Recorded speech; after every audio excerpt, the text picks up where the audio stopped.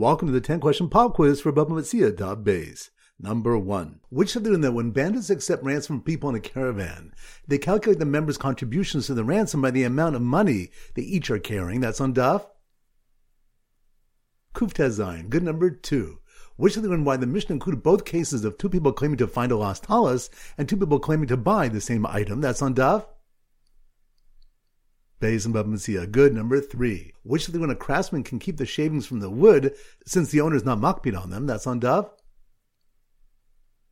Kufiyah task. Good. Number 4. Which of the when a thief's machshava for a stolen item such as mats makes them susceptible to be makabel tuma? And we discussed the nafkamina, whether it's a ganav or a gazlan. That's on Daf. Kufiyah dalad. Good. Number 5. Which daf of the Mishnah which presents the case of shnaim ochazim metalis? That's on Daf.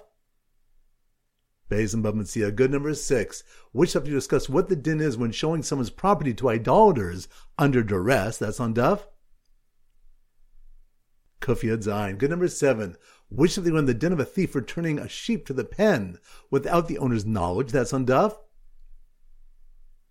Kufiyah Ches. Good. Number 8. Which stuff do we learn that the Rabbanim are matakan shvuah so that people should not go around grabbing cloaks off others and claiming it's theirs? That's on Daf.